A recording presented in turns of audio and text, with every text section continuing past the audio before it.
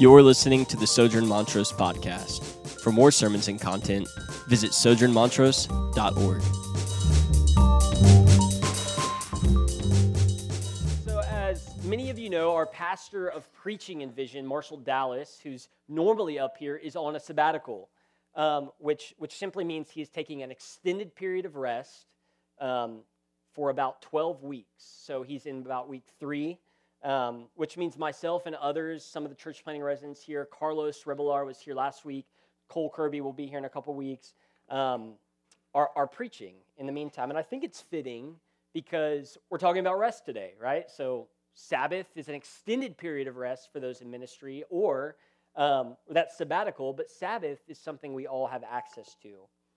And we've been walking slowly through the book of Matthew, talking about what Jesus is calling us to do. And so if you've been here a couple weeks, you know that Matthew is primarily written with a Jewish audience in mind, right? The book of Matthew is written to the Jews in the region at the time.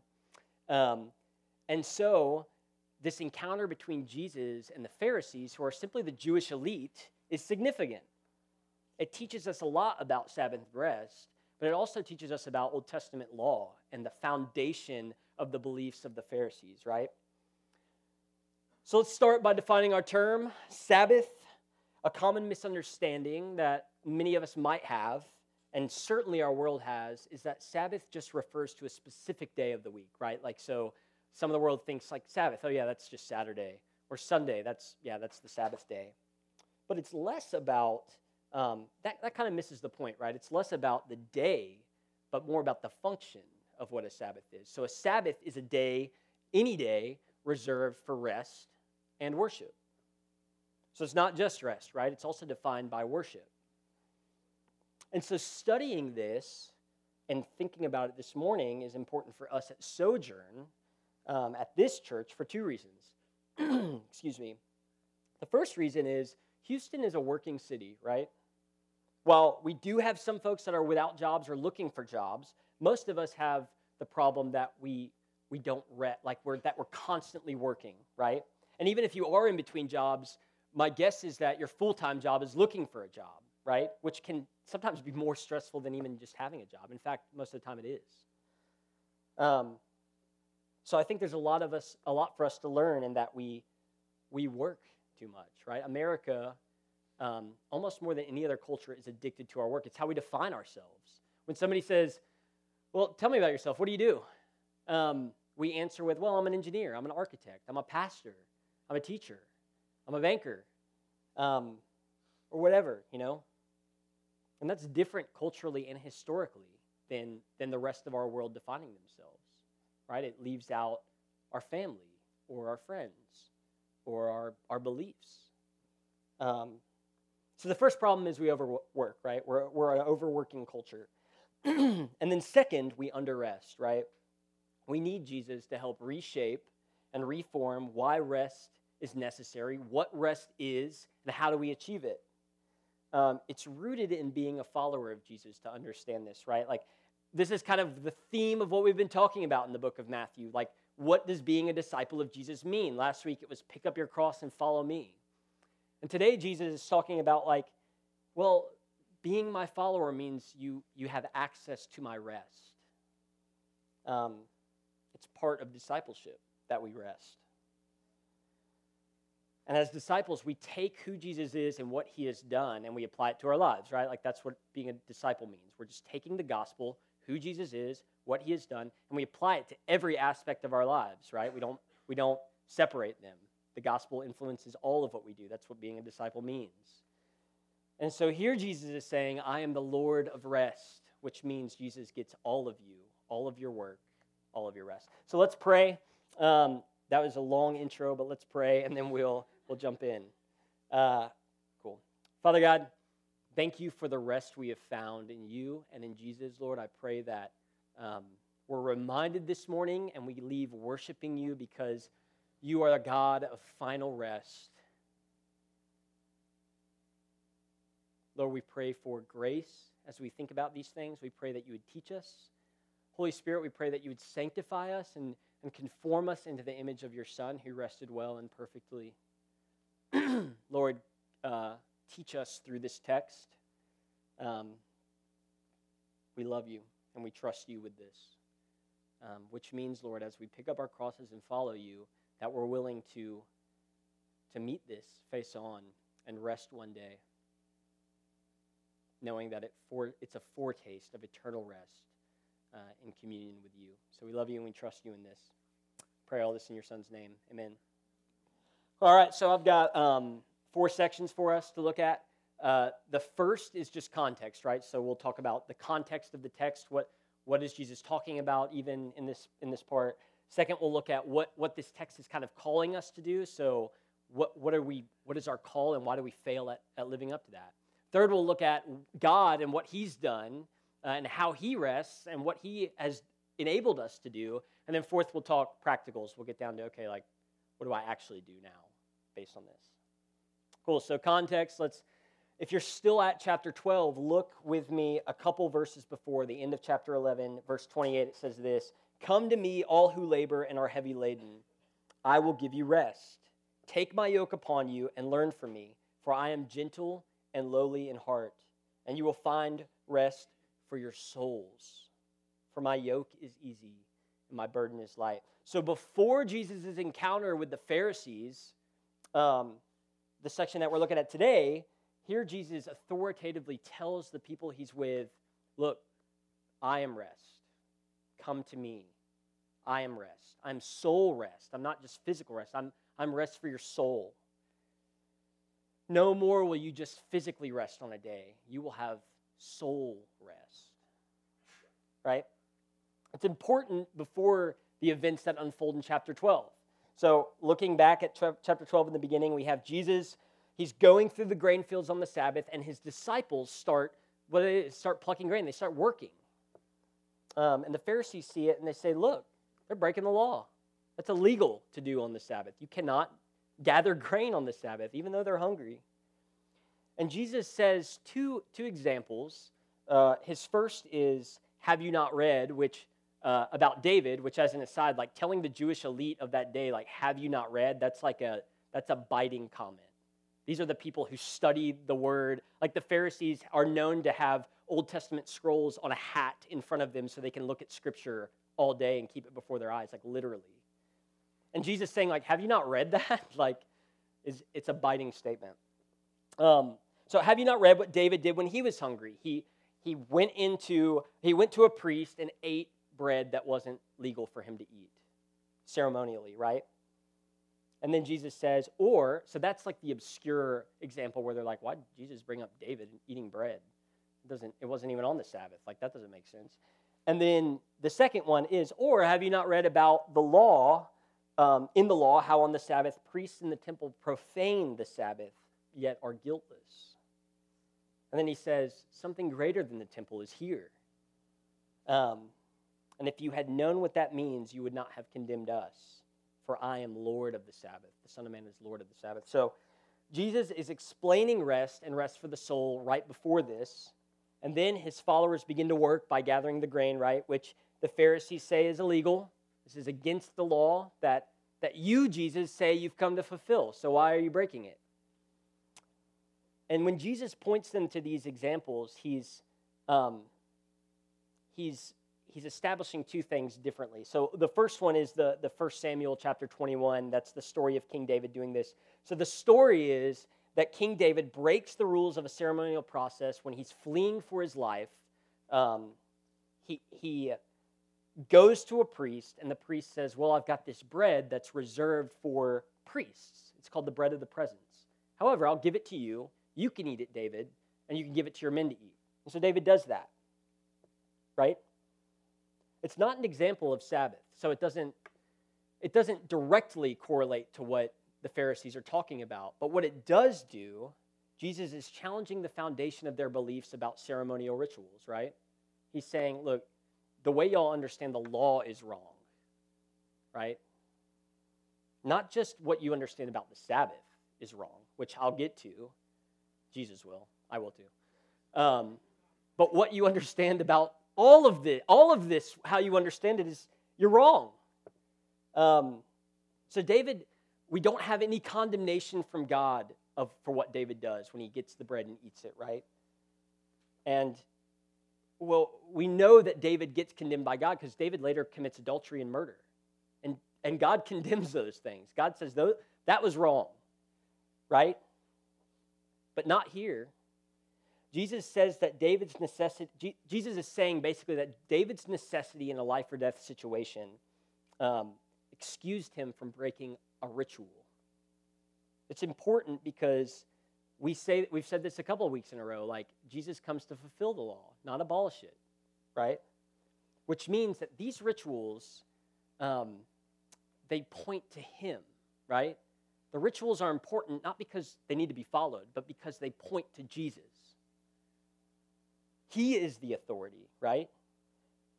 And in saying this, Jesus is saying, look, the law, these ritualistic laws, he's not talking about like don't kill, don't steal, don't murder. He's saying this ritual about like this bread is reserved for priests, that's meant to serve the people. The people aren't meant to serve the law. And so Jesus brings this up. Why? Because Sabbath is the same way, right? Like the day serves the people. The people don't serve the day.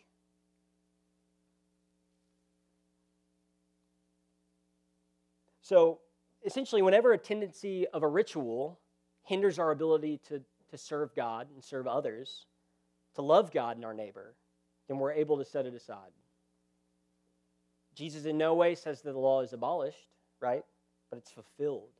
It's true with David in the bread situation. Now it's true with the Sabbath. So the direct challenge to the Pharisees is the second example. It comes from Numbers chapter 28. It's basically this, but he says, have you not read in the law how on the Sabbath the priests in the temple profane the Sabbath and are guiltless? So he's talking about priests performing sacrifice in the temple on the Sabbath, right? But it's legal, and they're not condemned for it in the law, in the Old Testament. They're guiltless, right? He's saying sometimes, you guys know, sometimes temple service overrides Sabbath rest and Sabbath regulation. It happens in the Old Testament. It happens in the law that you're referring to, that I'm breaking.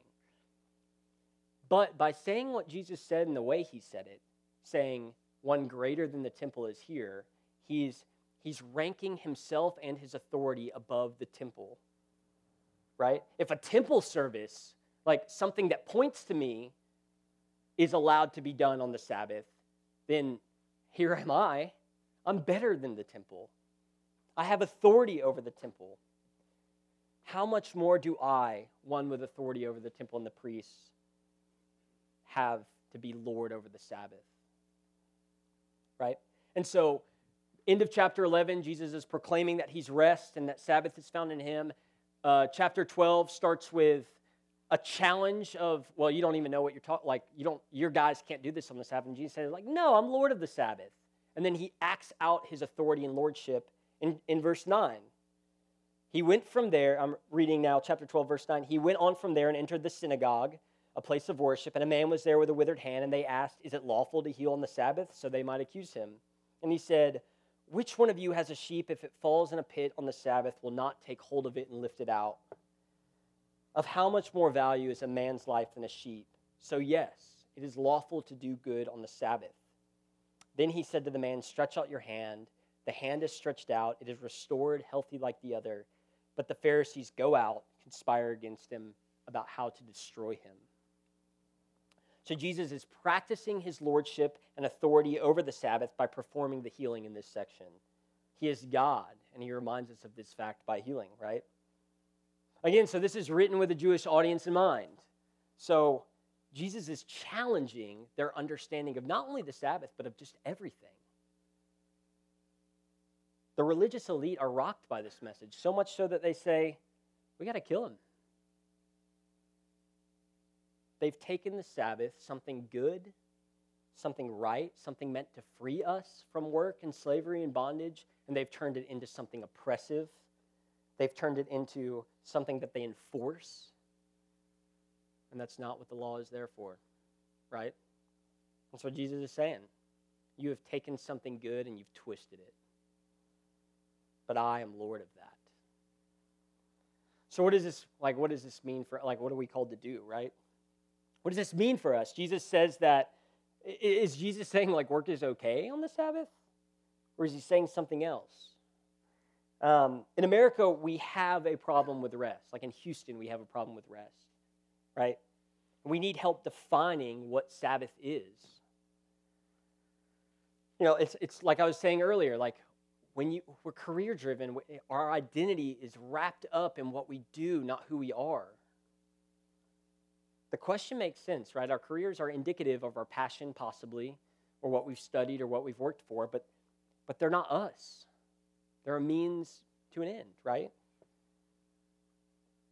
I have this problem too. Like, as Christians, though, we're called to define ourselves by so much more than a job that we do a couple days a week.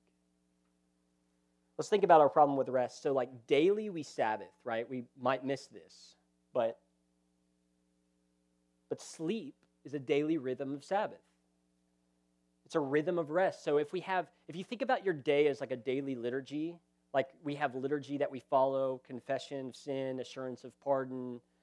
Like if you think about your day that's written out like that, whether you've thought about it or not, your day has a liturgy baked into it by the way you live your life. And our days cap and begin with rest. So sleep is a reminder that daily that we can't do everything, right? Like it's a reminder that we need God. God can do everything. We can't. We have to sleep. It humbles us. God is God and we are not. Like I was reading, in researching, I was reading a National Geographic article about sleep. And like it was, I think 2010, all these sleep scientists talking about sleep and like what they've studied and what they found out and what they know. And the article kind of concludes with this, like, all the research, all we've learned, all we've studied about sleep, we all agree on only one thing, that humans sleep because they get tired. That's like years of sleep research. Like, well, we get tired, so we go to sleep. Which I think that sleep hints at a spiritual reminder and a reset, right? Like, we're humbled. We're not God. A new day comes. God refreshes us. He reminds us of that. He gives us a new day. So like sleep, likewise, weekly Sabbath is a more conscious reminder of our need for rest. So most of us, maybe not all, and if this isn't the case for you, I'm sorry, but most of us don't forget to sleep. Like we don't wait. We're not just up at 6 like, oh my gosh, I didn't sleep last night. How did that happen? Like if you have insomnia and stuff, like I get that, but if you have that, you're like, I want to sleep and I can't, right? But most of us, we have to sleep. But weekly Sabbath is something we have to get after. Like we have to plan for it. We have to go do it. It's a physical habit that we have to practice, right? We have to make it a habit. A day of Sabbath rest, one full day of Sabbath rest is countercultural. It's a day devoted to reminding ourselves of who God is, what has He done, that God is God, that we can't do it all, and that we have to go to the wellspring of life that is Jesus to be reminded of how we get refreshed, right? It takes a level of planning. And most of us are bad at this. Like, I'm chief of being bad at this, right? I value efficiency over almost everything. Not everything, but I value efficiency a lot. Which means in my work week, I'm very productive. I know, that's good. But my Sabbath is negatively affected. My Sabbath days are often consumed with anxiety about productivity.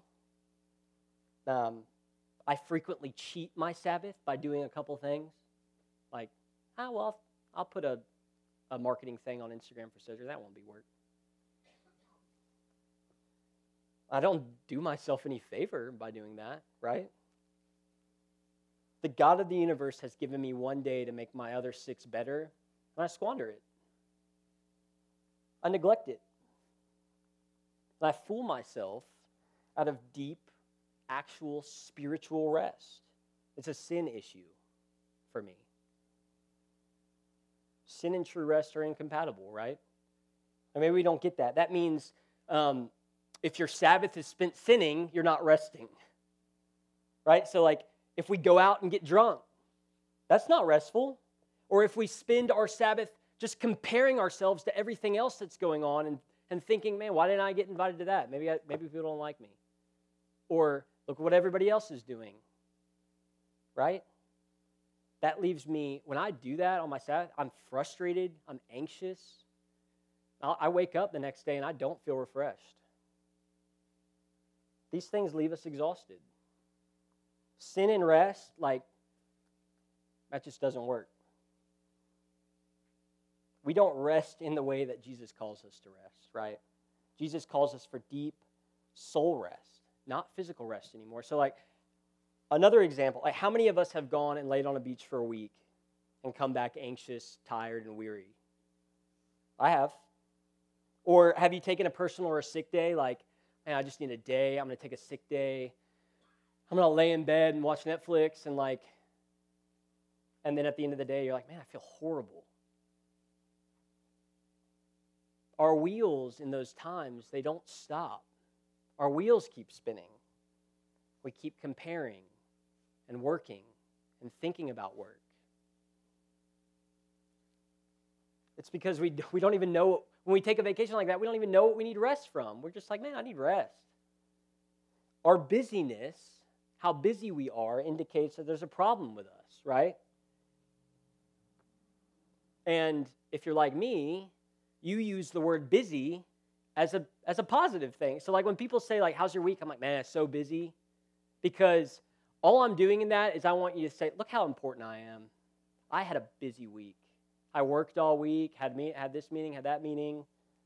Man, I'm so important. But I want y'all, when you hear me say that, to say, oh man, what's wrong? Why are you so busy? You need to rest. I want us to be a culture like that where we hear rest and like, or we hear busy and think, man, that's maybe a red flag. What's going on with him? What's going on with her? How busy are you? Did you get a Sabbath? Did you get to rest? Are you spending time with your parish or your friends or your family or your wife? We're never finished working, right? We're career-driven. I check emails at home during the weekend. We're not finished working. We're socially exhausted. We constantly compare ourselves with each other on Instagram, Snapchat, Facebook, Twitter. We're never finished working. Some of us are exhausted in ministry leadership. I need one more meeting, one more gathering, one more prayer meeting, one more Bible study. Working to earn salvation, right? We're never finished working. We fail to acknowledge Jesus as the source of our rest. And instead we build ourselves up to be the Lord of our Sabbath. Isaiah 57:20 says this, but the wicked are like the tossing sea, for it cannot be quiet, and its waters toss up mire and dirt. There is no peace, says my God, for the wicked. Right? There's no rest for the wicked. We've heard that. Which means sin and rest are incompatible. The wicked don't get rest. This is my problem too. Like, this is our problem. So okay, that was depressing. But one of the first stories God tells us in the Bible is how to rest. Look at the creation account. We know the account. God makes mountains, he makes seas, rivers, birds, fish, animals. He makes the heavens, the sun, the stars. And what does he say after all of it, right? He says, it is good. God of the universe, is giving us an example of what actual rest looks like. He says this in Genesis, and God saw everything that he made, and behold, it was very good. So not only were the individual things good, all of it is very good. There was evening and morning, and that was the sixth day. Thus the heavens and earth were finished, all the host of them. And on the seventh day, God finished his work that he had done, and he rested on the seventh day from all his work that he had done. So God blesses the seventh day and makes it holy, because God, omniscient, knowing all, omnipotent, all-powerful, because God rested from all the works that he had done in creation. So baked into the definition of holy rest is satisfaction, right? Work well done. But when do we do this? When do we sit back and say, all that I did was very good. It is finished. If you know, like Pixar, the movie company, like Toy Story and all that, the animators and all those people, they say, we have never released a finished movie. They say that, like, they only just release it. There's always more work to be done on a Pixar film. It's saying that nothing they ever do is finished. Like, isn't that true for us? Like, it is for me. I'm rarely satisfied with what I produce as a pastor, as a parish leader, as a husband, as a friend. Like, I could have always done more. I could have always said more or said something better, more wise. That would have been, man, I wish I would have said that more wise thing. Like, even this sermon, it's like, man, this isn't really done, but it'll preach. And here I am. My work is exhausting, not because it's more or less important than anything anybody does, but because I'm never satisfied with it. Except in Jesus, I have access to satisfaction. Hebrews 4 helps us understand that. It says this, the whole chapter is great, but in 9 it says, there remains a Sabbath rest for the people of God. For whoever has entered God's rest has also rested from his works as God did from his. So listen, don't miss that. We rest like God rests when we are God's people. We have access to the same type of rest that God did, satisfied. This is very good. His people have access to it.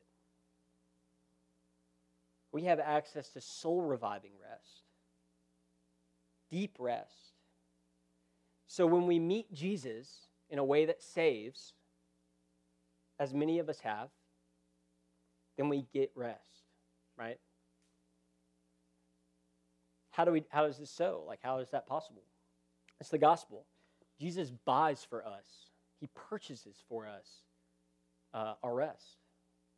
Remember Isaiah 57? But the wicked are like the tossing sea, for it cannot be quiet. And its waters toss up mire and dirt. There is no peace, says my God, for the wicked. Isaiah is a prophet. And now imagine Jesus on the cross, right? Tossing, turning, like the sea, not quiet. My God, why have you forsaken me? Eternal unrest, separation from the Father. Forsaken by God. This is the payment for our rest, right? He bore unrest for our rest. 2 Corinthians says, he who knew no sin became sin so that we might become the righteousness of God for our sake. Jesus experiences the separation and unrest that we deserve so that we can have it. When he says it is finished, God is satisfied and says, very good. And when we meet Jesus and surrender our lives to him as Savior and Lord, God looks at us not based on how we failed a Sabbath or our works or our careers. God doesn't say, what do you do? Oh, I'm a pastor. God looks at us and says, it is very good. Well done. Well done, good and faithful servant. And we get rest. He says, take my yoke. Jesus says, take my yoke upon you. Learn from me. I am gentle and lowly in heart. You will find rest for your souls in me. That's really good news. At the end of the passage, chapter 12, verse 7, Jesus makes the point that him being the Lord of Sabbath is a mercy for us, right? And that's very true. But Sabbath rest is merciful, which he practices by extending mercy to the man with a withered hand in the next section, in a synagogue, a place of worship. So when we have rest, we also have worship, right? And worship can be an extension of goodwill. It's mercy that flows out. And as a final kind of aside, the end of that passage, Jesus heals the man with the withered hand, disrupts the understanding of the foundation of the Pharisees, and they decide what? To destroy him. Which is ironic because they didn't realize that their destruction would make what he just said come true, right? Like, in their deciding to destroy Jesus, they put in motion the events that would lead him to have the authority over our Sabbath, to take on our unrest, and to give us rest. That wasn't their plan.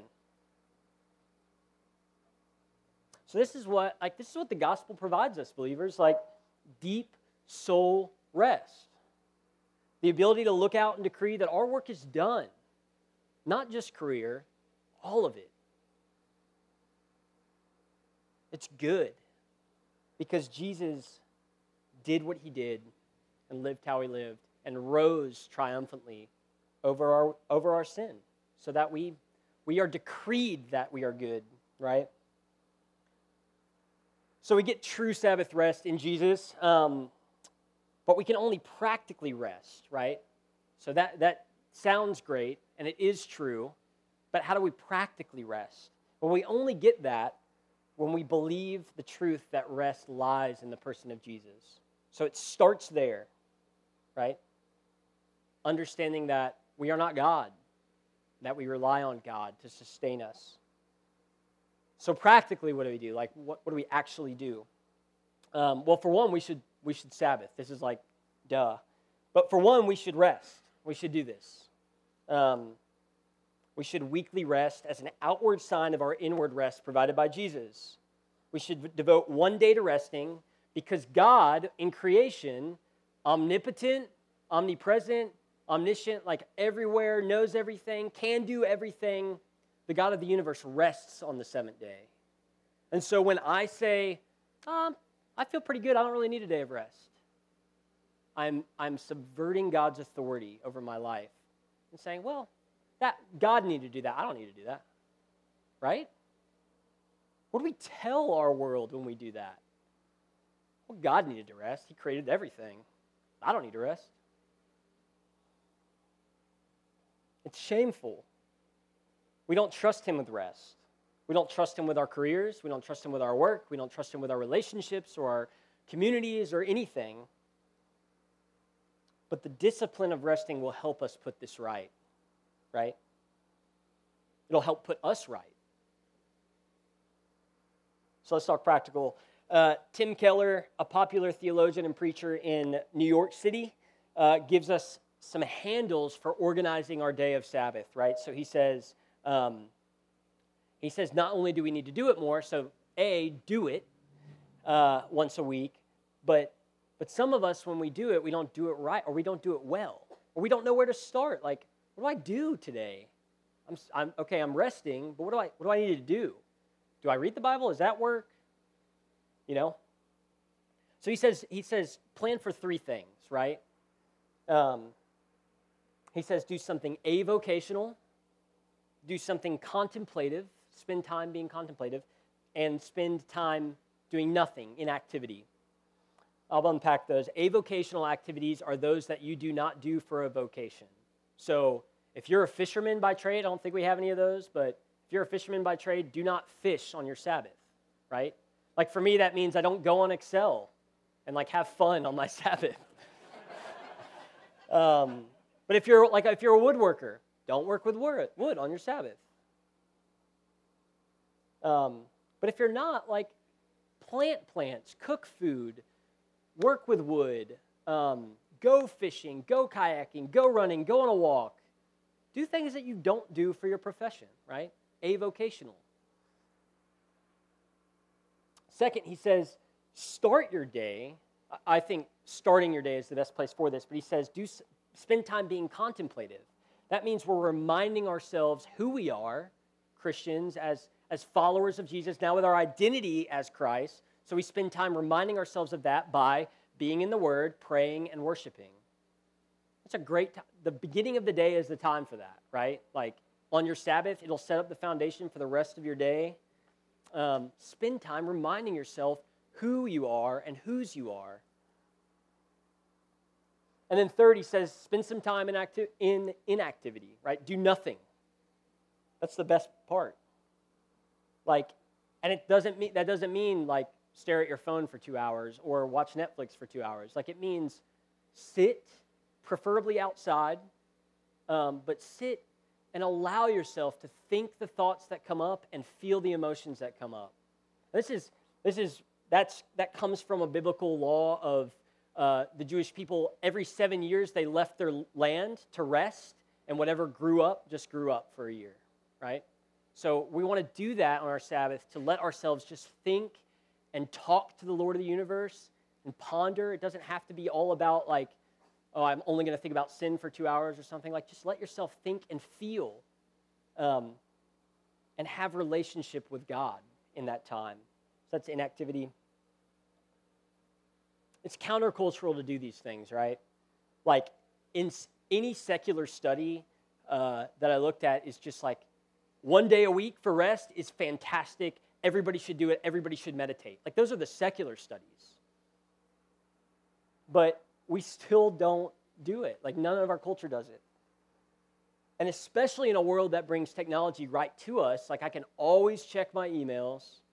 I can always check on something. And our careers have an expectation that we should be working all the time, right? Like, a lot of jobs have this expectation of like, yeah, like 70, 80 hours a week. Or why didn't you answer your phone? It was Saturday. Like, why didn't you? So we're going to have to work. We're going to have to work for this. Another thing we have to think about, this is the last kind of practical I'll give. A lot of us have Sundays scheduled for Sabbath, which I think that's a great idea. Like, you start your day, hopefully, with believers rehearsing the gospel in worship, right? Like, worshiping, hearing the gospel preached, like praying. It's a great way to start your day. But it doesn't have to be Sunday. Like, it's definitely not Sunday for me. I work all day Sunday. So I have to do a little bit of different work to plan out a Sabbath. But y'all who do it on Sunday, that's great. My only warning is that Sunday night you're going to be really tempted to get ready for the week. You know what I mean? Like, on Sunday nights, I like to check my emails, look at my calendar, get my ducks in a row before the week starts. And I'm doing myself a disservice, if that's my Sabbath, right? So I just suggest some sort of planning for this. We're going to need community to help us be accountable here. Like, we're going to need that. And I know, like, some of us have really busy seasons that go in and out, like doctors and stuff. It's like, well, I don't even know what my schedule is going to be. Fantastic, but you have to tell your community, look, like, when this season is over, make sure I rest. Because when we have seasons like this, our tendency, I just know it, like, our tendency is going to be, well, that was kind of fun. Like, it's a little addicting to keep working like that. And we're going to do it for decades. So you're going to need your community to just kind of like share this with your parish. Like, what day, if your parish doesn't know what day you're Sabbathing, like, maybe that's a goal for this week of like, hey, what day does everybody Sabbath on? And how can we pray for you on that day? And how do we guard you? It doesn't mean you don't hang out with friends or parish or anybody, but it means that day is sacred. It takes a little bit of planning for us to develop this habit, right? But we're never going to get there. We're never going to get into a healthy rhythm without the power of the Holy Spirit and by going to the cross first as the true source of our rest, right? Our souls will never Sabbath if we don't find our identity in Christ. Like, we can go through all those motions. Those are all helpful practicals. But if your identity isn't in Christ, those aren't going to work. They're just ideas, but they're not it. Don't miss the forest for the trees there. Jesus is it.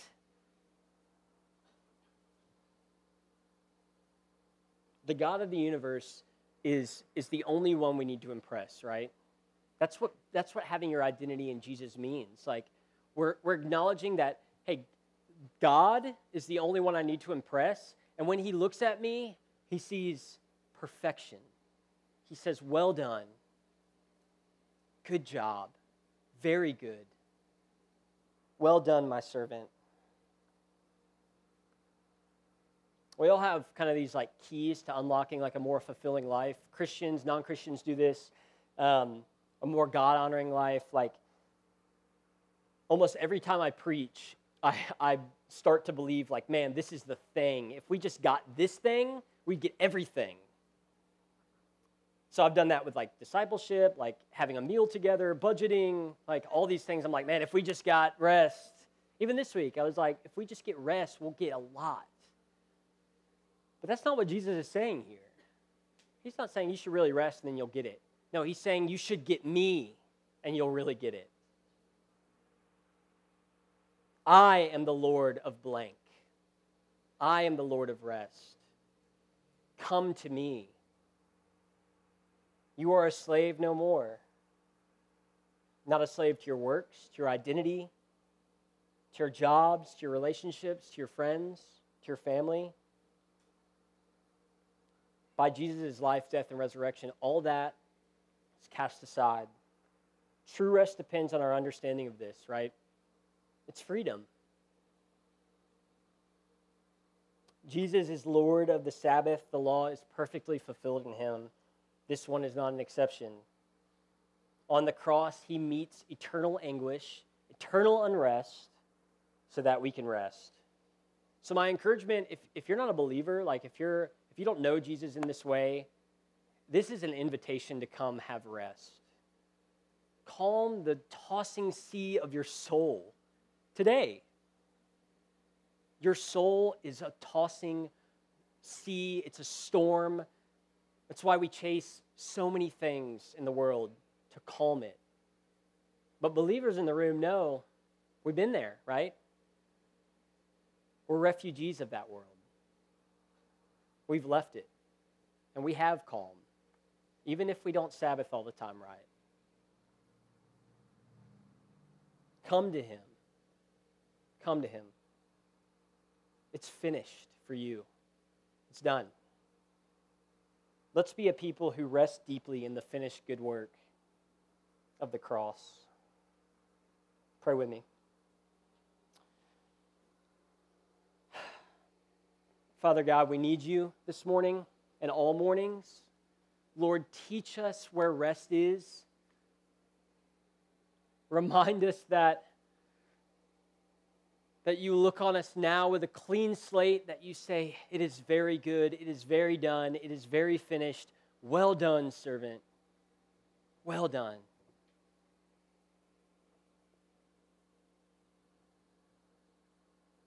Lord, we confess that we don't do this well, but the comforting balm for us is that you have done it for us. You've experienced unrest eternal and give us eternal rest in the cross. Jesus, thank you for raising from the dead so that we can raise in new life and rest finally and forever. Lord, we look forward to the day where we rest with you for eternity. I know it's hard for us to believe it, but that rest, that true soul deep rest, thank you for allowing us to experience it here on earth. My seas are calmed. My soul finds rest here. You are good. We thank you. We're thankful. We trust you. We love you. We give this to you. We pray all this in your Son's name. Amen.